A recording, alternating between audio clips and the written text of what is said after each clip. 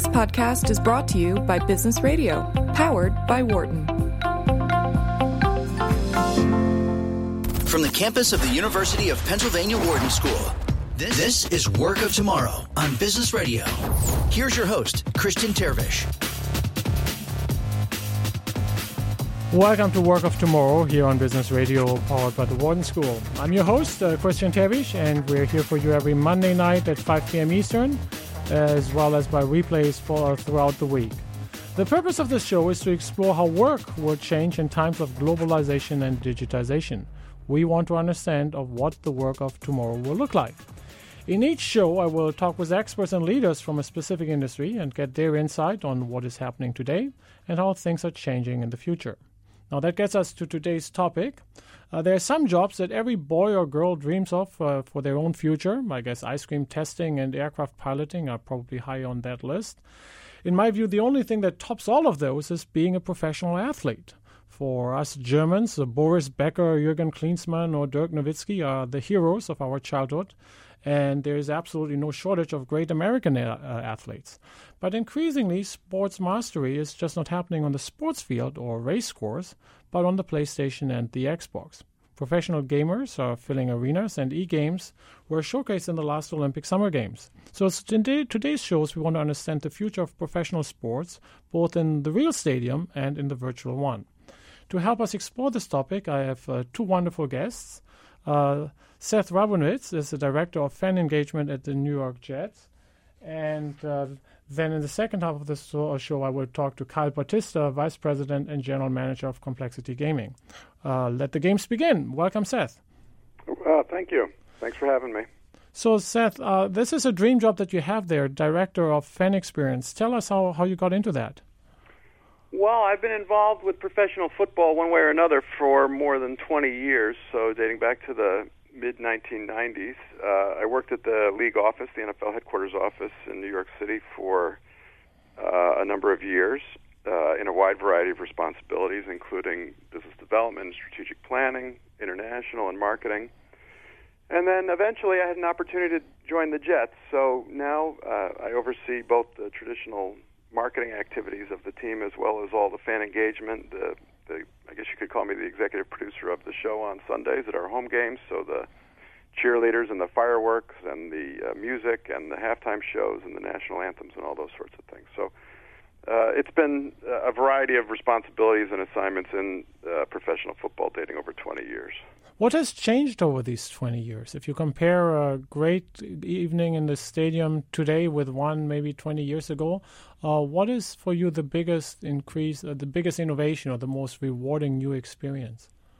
Well, I think the thing that has changed continuously really at the stadium is the access to information from the outside world. So it used to be, way back before my time, that if you wanted to know what happened at an NFL game, but at most sporting events, if you wanted to know what happened in real time, you needed to be there.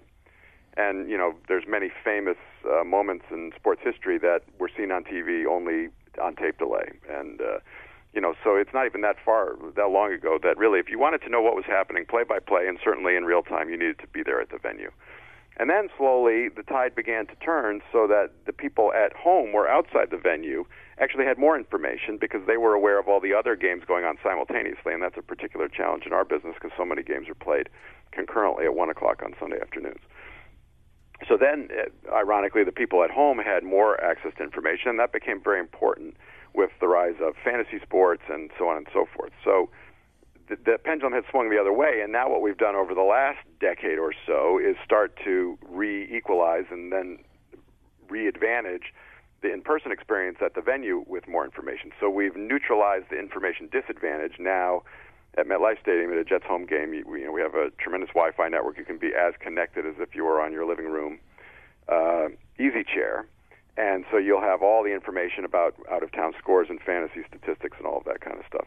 And now we're really pioneering new forms of information that are, again, only available at the stadium, including what we call next-generation statistics, which is a variety of stats flowing from sensors that are actually in the equipment that the players wear on their bodies. And some of that's showing up on TV, too, but we're, at least at the Jets, taking full advantage of that and recognizing that as an opportunity to kind of swing the pendulum back toward advantaging the in-person experience. So it really has been this kind of ebb and flow of football fans, sports fans generally have an insatiable appetite for information. They want to know everything that's going on.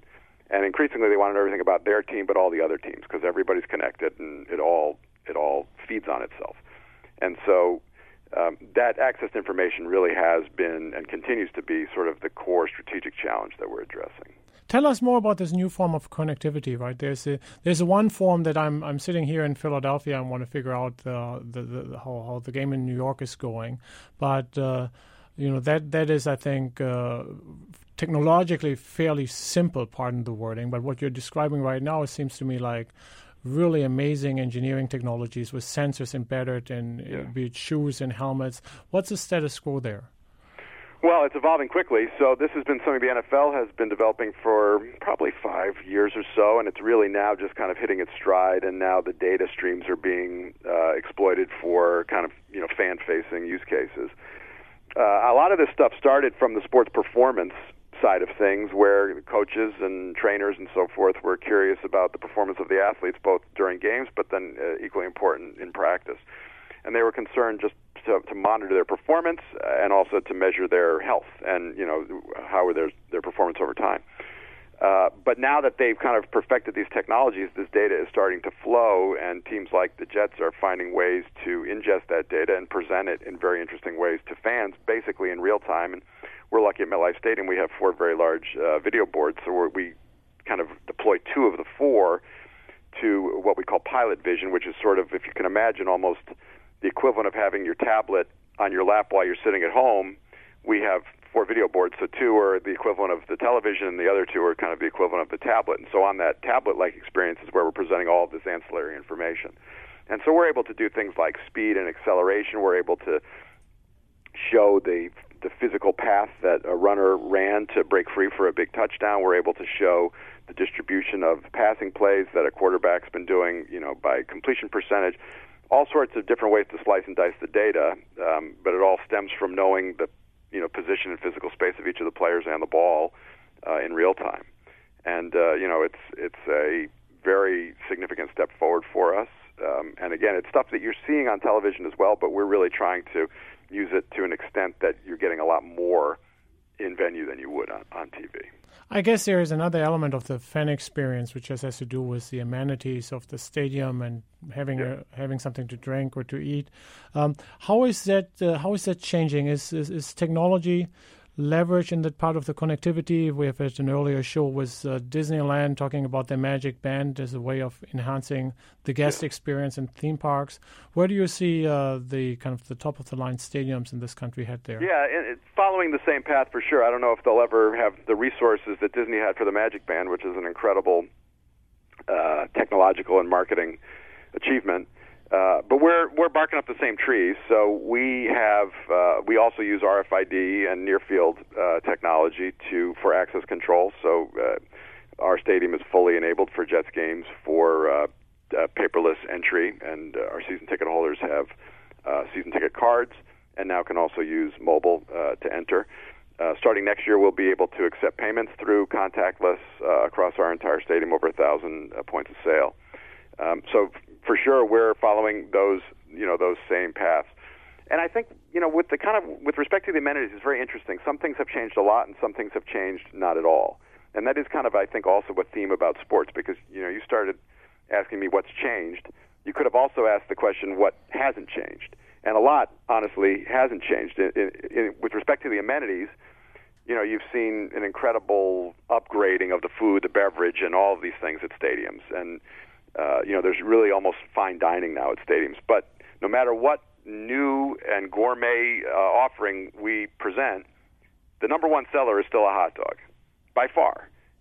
And so there's some things, and we ask people, because when we ask them what they want to eat, they tell us they want all the fancy food, but then sure enough, they revert back to buying the hot dogs. And so we ask them, we say, hey, you told us you wanted the filet mignon sandwich, but it turns out you bought the hot dogs. And they say, whenever I go to the ball game, I just feel like I want a hot dog. And so there are traditions, and there is one of the amazing things about sports is the kind of the past, the present, the future sort of all exist in one moment, and there's incredible continuity, multi-generational continuity. And so with respect to the amenities, people say they want things, but they also revert back to the tried and true, the comfortable, and that's true with the experience, in general.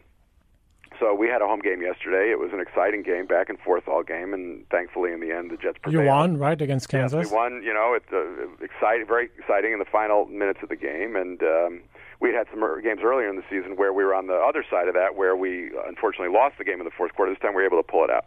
And so the kind of collective passion and excitement and just the emotional release of being there together and experiencing that in a stadium full of thousands and thousands and thousands of people, that hasn't changed since, I guess the first Olympics and the Greeks or whatever. I mean, that's been the reason people went since the beginning of organized sports competitions. And yes, you can have the greatest Wi-Fi network, and yes, people can be understanding what's happening at other teams and out-of-town scores and their fantasy players, but the essence of what we offer is still that shared experience. And also putting that game in the context of people who've been following the Jets for decades, and sharing the passion and the tradition and the kind of continuity in their life amid so many other things changing, that this is one source of stability in their lives. I think that hasn't changed. I don't foresee that changing in the future. I think all these other things are around it, and they're very important, and we spend a huge amount of our time as business people, executives in this industry, working on that stuff. But ultimately, and thankfully, because that is the irreplaceable thing that we offer, is that moment that you're there experiencing that incredible result with all these other like-minded people. Well, it reminds us really that with all the technology that we have, right, if we had to have a bad game, the technology will not make the turkey fly, right? And so it is enhancing the fan experience, but it is by itself not the fan experience.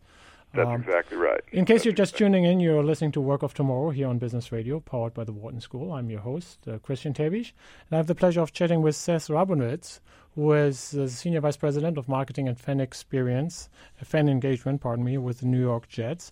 We're talking about fan experiences and fan engagements. In the second half of the show, I will talk about Complexity Gaming as a company who has kind of gone into the virtual world of e-gaming.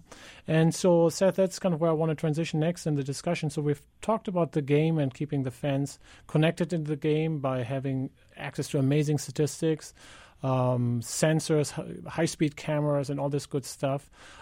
What other forms of connectivity opportunities are there in the sense of can I, imagine while I'm not in the stadium being connected to your training ground? So before I get onto the stadium, I'm connected to your locker room. So where do we go beyond just the part where the game is live? It's an interesting question, and again, we've seen fans have an insatiable appetite, not just on game day, match day, but really every day. And certainly in the NFL, there is no off season anymore, and in fact, fan interest sometimes is actually higher in times of the year, say around the draft that we have every year at the end of April, than it is during the season. And so there really is, there's some very minor ebbs and flows, but generally fans are interested and want to be connected and want to be consuming content and interacting with the team 24/7, 365. So that is another trend that has really emerged over the last decade, 12 to 15 years maybe. And so the amount of content that we produce, sports teams now really are full-fledged media companies, and so the amount of content we're producing every day of the year, original content every day of the year, multi-platform, broadcast television, cable television, social, desktop internet, mobile internet, is really incredible, just the sheer number of hours of content that's being produced. And the Jets are probably, just given we're in the New York market, maybe a little bit ahead in terms of that, but that's a trend across our industry. Every team, to some extent, is doing the same thing. So that is definitely something that's changing. And I think one of the really interesting things there, sort of underneath your question, was the ability for the fan to really kind of share the experience of the athlete sort of in real time. And that is, I think, an interesting area where, the established professional sports may have some adjusting to do to stay competitive with emerging things like the esports. Because from what I've come to see with esports, one of the amazing things, and I totally understand why it's super appealing to the audience, is the degree of accessibility of the athletes. And you can be watching them on Twitch and chatting with them while they're playing, and you can ask them, you're watching them practice, you can ask them to teach you how to do their signature move. or ask them questions about the last tournament, and you'll get an answer. And the business that we've all built in the professional established leagues world is not quite that accessible yet. Yeah, it's interesting. I was just about to head there. There is connectivity, really. I think of two types of connectivity. There is provide me a broader, richer information feed of what you, the elite athlete, are experiencing, not just during the game, but tell me how much, when you go to the gym, what you're lifting, right, and whether you're eating having a protein shake after a match or a cheeseburger. So you can feed me more and more of that information. You can do it 365 days in the year. But there's another form of connectivity which is going the other way around, right, where the fan goes back and has some influence. Either fantasy football, I think, has done amazing things in terms of fence-to-fence interacting with each other. Right. But I'm just kind of, to think out of the box for the moment, if the fans could vote on what's the next gameplay would be, if the fans could have an influence on the game, is that something that is just totally absurd, or do you see that? I wouldn't say totally absurd, but I think we're a long way off from that. Now, the NFL experimented with that a few years ago at the Pro Bowl, so we're aware of it, and we recognize, I think, as an industry, appropriately, that this is something we need to be responsive to, and that these trends are likely to increase, not decrease. We can't ignore these things or hope they go away. But it is going to be very challenging for us to find a way to incorporate that type of sensibility into our operating system, if you want to say. That is going to be a difficult change to implement. There is still, look, we exist in a world of hyper-competitiveness, and the margin between first and last is razor thin. Sometimes it appears amplified based on the final results, but the experts with a trained eye recognize that it's a few plays here or there, and some of those plays, it's a few inches here or there that make the difference between success and failure. And that is a reality. And so around that reality has grown up a kind of incredible effort organizationally, culturally, to find any edge within the rules, but any edge possible.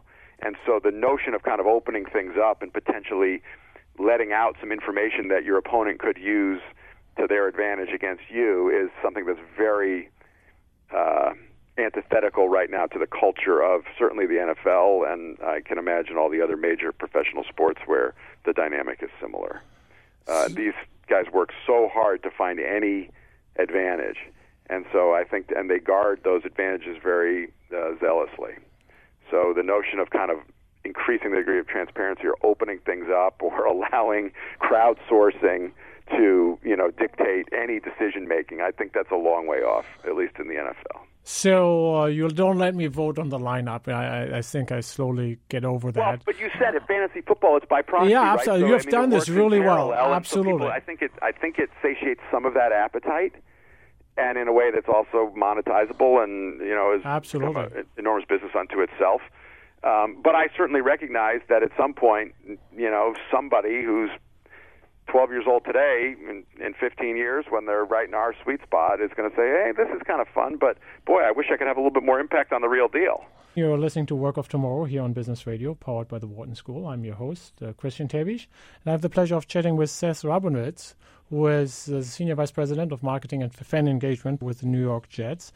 So one way of having an impact, maybe not on the real deal, but the PlayStation, the Xbox, has a parallel universe in which the NFL or the Bundesliga, the FIFA games are going really well.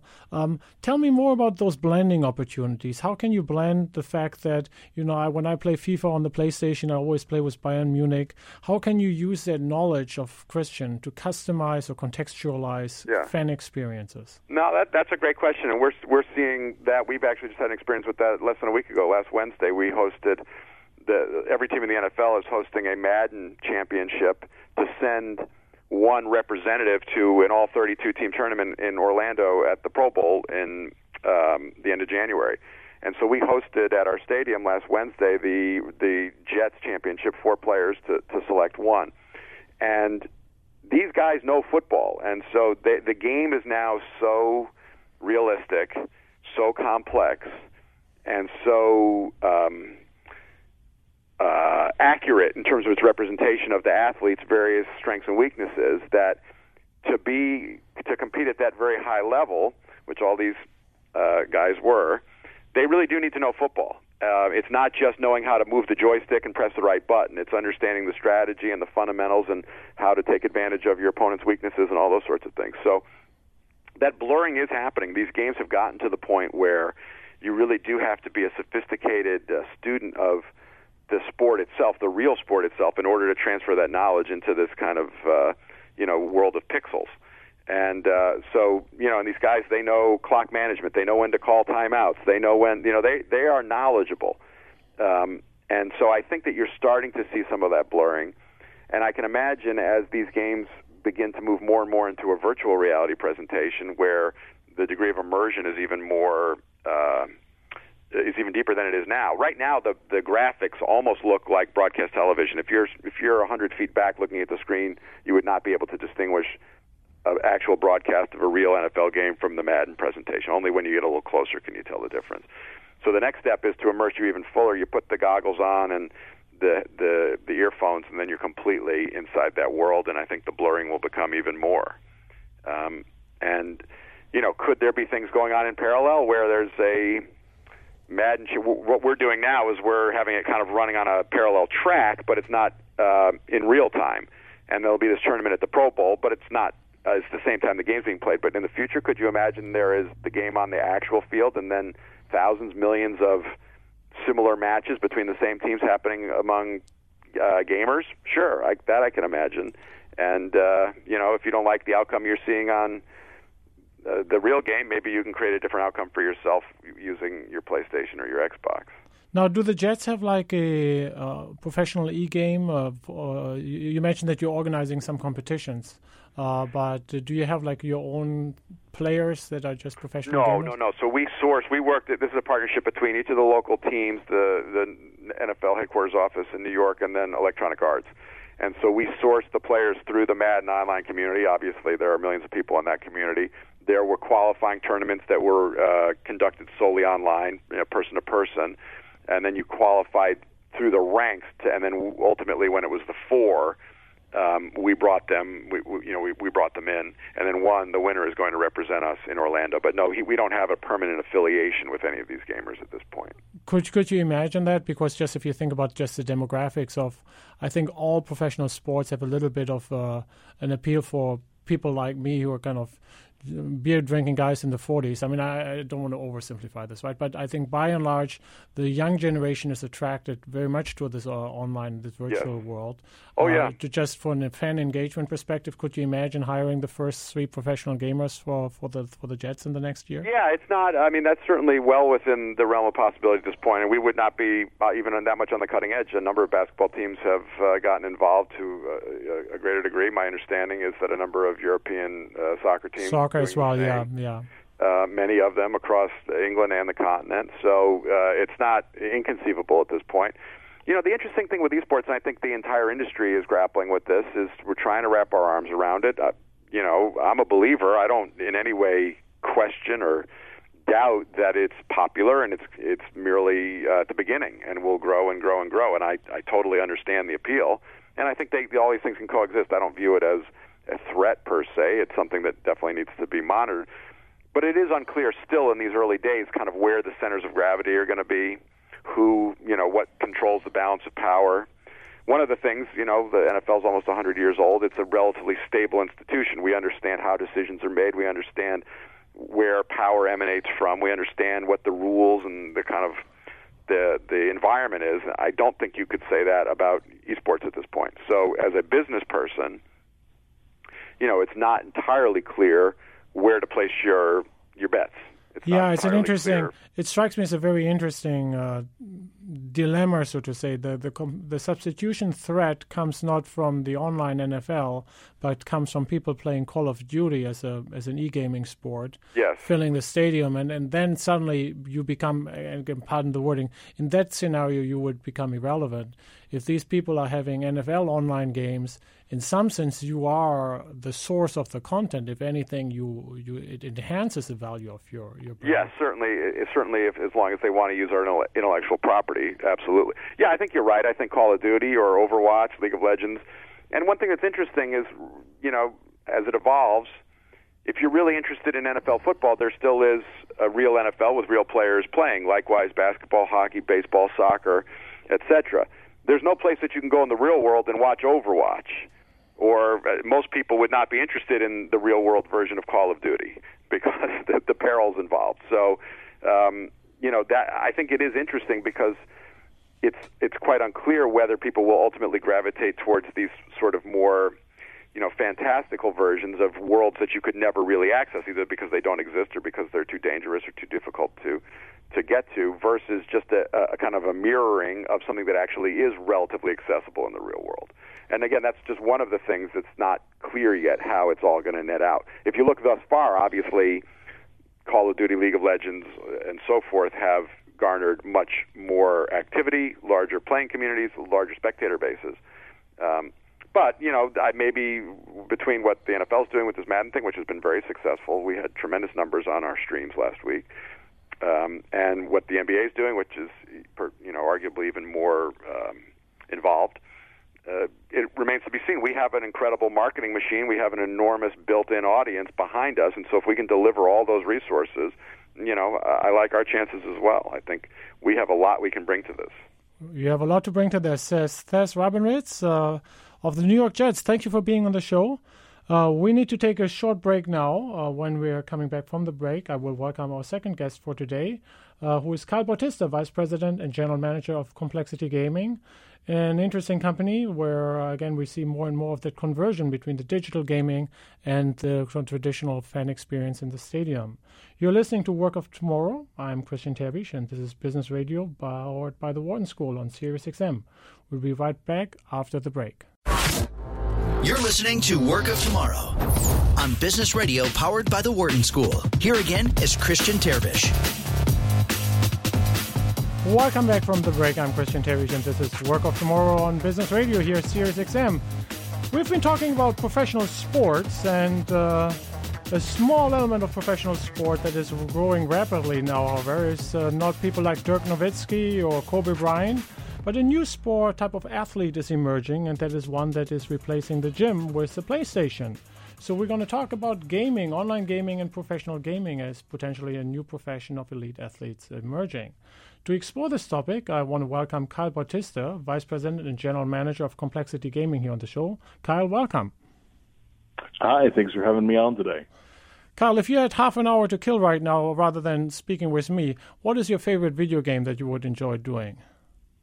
I think my favorite video game I'm playing right now is Rocket League, our take on soccer. You take on soccer. So tell me more about Rocket League. I'm not a big video gamer short of FIFA. Is Rocket League part of FIFA? Is it a competing platform? So actually, FIFA is hugely popular in its own right. The traditional sports simulator, you're actual out there on the pitch. Rocket League is a different take on soccer. It's played in a 3v3 format, and instead of being a person kicking around a ball, you're in a rocket-powered car. You're driving up walls and on ceilings, but at the end of the day, you're still dribbling, you're still passing to your teammates and trying to put shots on goal. The Olympic Committee, is my understanding, esports were featured in the Rio Summer Olympics, and there's more and more discussion to what extent it should become like a full-fledged Olympic sports, because the skill mastery is amazing in many ways. What do you think? Yeah, so we did see at Rio, it was kind of a sideshow event, and people were looking at it for 24. We're not exactly sure. We kind of consider ourselves our own little world right now within esports, and the Olympics has its own connotations and everything that comes with that. But as far as if there's similar skill sets or not, the amount of training that goes into a professional esports athlete becoming a top player in the world, it's very similar. You're going to be training 10, 12, 14, 16 hours a day, and of course 300 days a year minimum if you're looking to be the top of your craft. So very similar in terms of that skill ceiling. It's a famous 20,000-hour rule, right? It doesn't matter whether you want to play a piano, run a triathlon, or play a video game. I guess 20,000 hours is what you have to put in to reach mastery. Something along that level, and then you got to go grandmaster after that. Does it matter to you whether the Olympic Committee thinks that you are a sport? I mean, the way you answered my first question, in some sense you said, like, well, you are living, you have your own world, you're doing well, and so what the folks in Lausanne say is not really central to your future? Yeah, exactly. It would provide a certain sense of validation, but it's validation that I think our industry could have used 10 years ago. But right now, I just don't think that most people like myself really care about that. We have something that we're truly passionate about and that we've been able to build a massive global community around. It doesn't really matter what they say. We're doing our thing and we're happy where we are with their sport or without it. Tell us what it takes to be a great e-gamer, just in terms of the career path you were mentioning earlier on, the hard training, 6, 8, 10 hours a day over 300 days a year. How do you become an athlete? I mean, I think I understand a bit about professional sports athletes.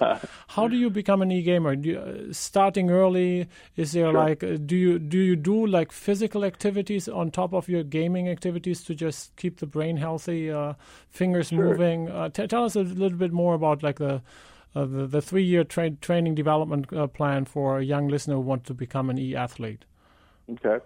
So it's not as set out as it is in most professional sports. You're not picked up by a pro club scouting team at 10 years old. You're not playing Little League baseball, anything like that.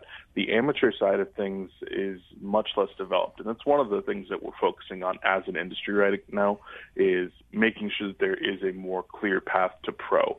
But right now, you see people from all walks of life, starting probably about age 16 to age 20, 22. You don't really see people older than that getting their very first shot. And it's oftentimes people that just pick up a game, find out that they have, 1, a large aptitude for that game, and 2, a lot of passion for it. And then past that, it's a function of being able to put in the hours, being able to not necessarily work hard, but work smart in addition to working hard so that you can actually make those small improvements. Then you have things like networking, getting seen at smaller amateur or semi-pro events, being able to play in a combine for the games that offer those kinds of things, and getting your first, small contract and working yourself up from there. So, at the risk of dating myself, I remember my first video game was called the Olympic Decathlon. It was on the Apple II in the 1980s. And the way that you make the athlete move was very quickly move with your right and left finger on the 2 cursor keys. And the faster you could move, the faster that person would then run the 100-meter dash, which killed the computer keyboard, but was a lot of fun. So do these skills that an e-athlete has, do they transfer from one game to another because they're just certain cognitive or even motorical skills that are just universal? Or is there something like, you become a basketball player or a football player and those skills are so much, if you want to be successful, they're so much dedicated to one sport? Sure. So the way that I think about it is take somebody like Michael Jordan. He was an incredible athlete and perhaps the greatest of all time in basketball, but he was still exceptional as a baseball player. It's similar to that in esports. Somebody that's very fluid in one game or genre is going to be quite proficient in most areas, but they're not going to be quite that tip-top professional level. You have some of the same kind of critical thinking, the ability of your intelligence within the game and being able to make those snap decision processes, in addition to very quick reflexes, the ability to execute a huge number of commands at once. Communication skills are very important. So those all translate, but the individual games can be quite different. So you're not always going to be able to see one player just pick another game up very quickly. Oftentimes, if somebody wants to transfer from one professional game to another, which is quite rare, it's going to take them a couple years to get back to the top. So for games like Call of Duty or League of Legends, you're digitizing combat, which is a virtual experience of which the real experience you hope you would never reach, versus for other games like FIFA or NFL, there's a real sport that is kind of the thing that you're digitizing. Do you think about games for which there is a real sport and real professional athletes differently from the combat sports or other the combat games or other games that are different? So I'm not quite sure if I'm understanding. So let me reframe that. If you play FIFA or NFL, you're playing. When I play FIFA, I play with Bayern Munich, and there is a Bastian Schweinsteiger in the old days. Now the guy plays, of course, in Chicago. There's a Manuel Neuer in the goal. There are real people, and there's a real club. And in some sense, a game for me there's an affinity to the real event. Versus when you're doing a game that is driving a tank or shooting a soldier, the affinity to reality is a different one. I mean, you hope as a gamer you would never get into that situation. Do you think of these kind of sports games differently from the fighting games? Or are they just all the skill? Yeah, I mean, they're very much so skill, but oftentimes somebody that's playing League of Legends, you might not know why they're playing League of Legends. They might be playing that because they like the graphics or because their buddy played it. But oftentimes, like you said, for somebody that plays FIFA or Madden, they're playing that because they have a huge amount of experience with that traditional sport outside of the game. And then they're looking to reenact that, as you said, within the game. So there's certainly a fundamental difference there, but at the end of the day, they're all gamers. Everybody's looking to have some kind of experience that they're not able to have in real life, and whether that's being a professional athlete or being a mage that can cast spells, you're all looking for some kind of competition, some kind of release and experience you wouldn't otherwise have. So it's about competition, it's about a game, it's about having fun together as a social community. Exactly. Tell us a little bit more about the business or revenue model in terms of online or e-gaming. How do I, as a professional gamer, make my money? So as a professional gamer, right now, the primary way in which you make money is you sign with an organization like Complexity Gaming, who we represent. We, in turn, represent sponsors. We help on the side of merchandising. We negotiate deals for you to play in tournaments, leagues, all that kind of stuff. So you end up getting salary. You get performance-based bonuses for placements at events. You get cuts of the merch, appearance fees, prizing, revenue splits, all that kind of stuff. And then in addition to that, you have things like prizing from tournaments or leagues that you're participating in. So there's a good deal of money to be made in that, sometimes outrageous money if you're in games like Dota 2, where an individual player can earn $2 or $3 million a year just on the prizing side if they were to do exceptionally well. And then beyond that, some players have personal sponsorships or endorsements or even their own line of clothing or line of gear. In case you're just tuning in, you're listening to Work of Tomorrow here on Business Radio, powered by the Wharton School. I'm your host, Christian Tevish, and I have the pleasure of chatting with Karl Bautista, who is Vice President and General Manager of Complexity Gaming. We're talking about a small profession, athletes, but one that I think many of us aspire to be one, and we're comparing the career or the development of a digital athlete, a gamer, versus an Olympic athlete, a sportsman. And if you haven't heard it, Karl just mentioned that some of the top players are making millions of dollars as a take-home pay. Where does this money come from? Is that provided by like a Ubisoft or the big game developers to kind of draw more people to their games? Are there entrance fees to the tournaments? You at Complexity Gaming seem to be the platform or the middle maker who make these markets happen. Tell us how that works. Yeah, in some cases, we are the people that essentially we open the gates that are set there from a publisher or a tournament organizer. So in the case of the International in Dota 2, which I was just talking about, which last year had over a $24 million prize pool, $1.6 million of that is provided by Valve, who creates the game. The rest of that, over $22 million, is actually crowdfunded through the community. Valve and the community create in-game items for your avatar so your character can wear a new hat, essentially. And then by sales of that, in addition to a whole bunch of other things within the game, 25% of those sales go to funding the prize pool. So in the end, the players bought over $100 million worth of merchandise. 25% of that went to the prize pool, which then enables the esports pros in that game to make absurd amounts of money. So crowdfunding points to the money coming out of the community as opposed to a big sponsor. Is the community then engaging? I've seen in Korea kind of big stadiums full of people just watching a game in a stadium. I think that there's a nice social dimension to that. Is this a typical fan watching these things in a stadium or watching them on the couch at home on a big screen TV?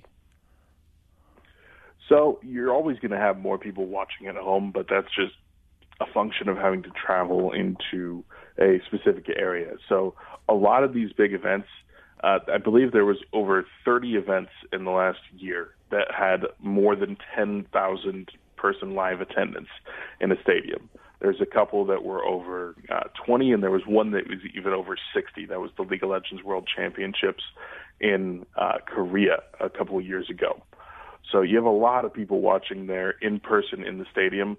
But for reference, an event that's going to get 20,000 people in the stadium, most of the time you're talking 2, 3, 4 million unique viewers at home, and sometimes quite a few more concurrents that just tune in to check it out.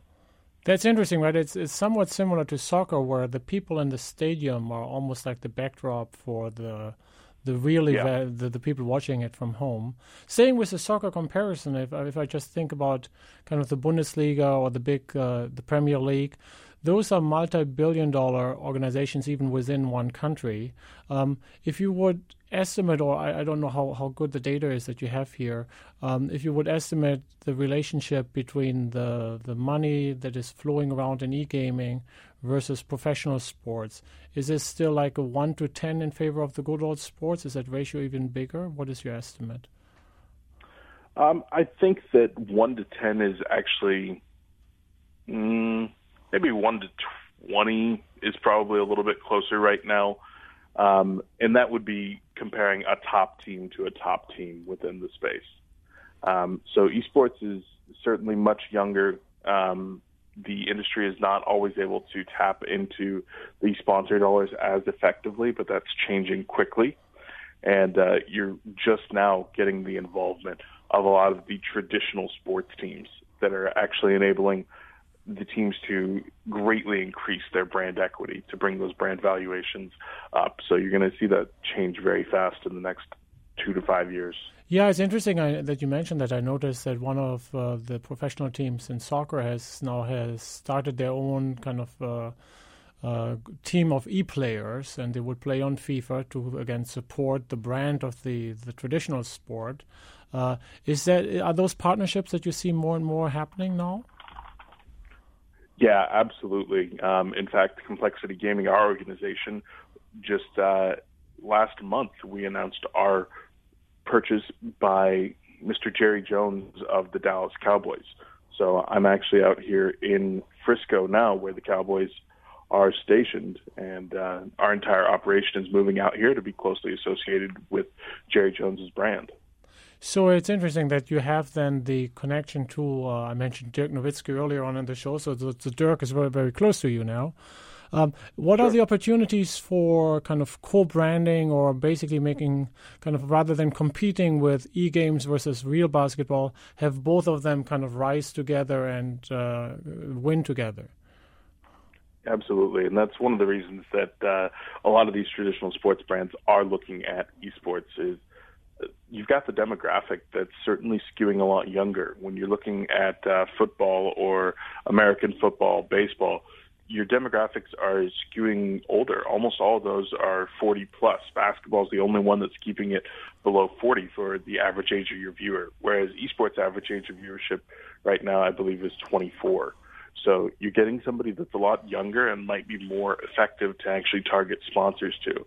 In addition, you have the cross-branding ability, so having players show up and do signings at the actual traditional sports events, or maybe having a star player from the traditional team show up and do some content with your esports teams. There's a lot of opportunities there that both ourselves and other organizations are going to be taking pretty good advantage of.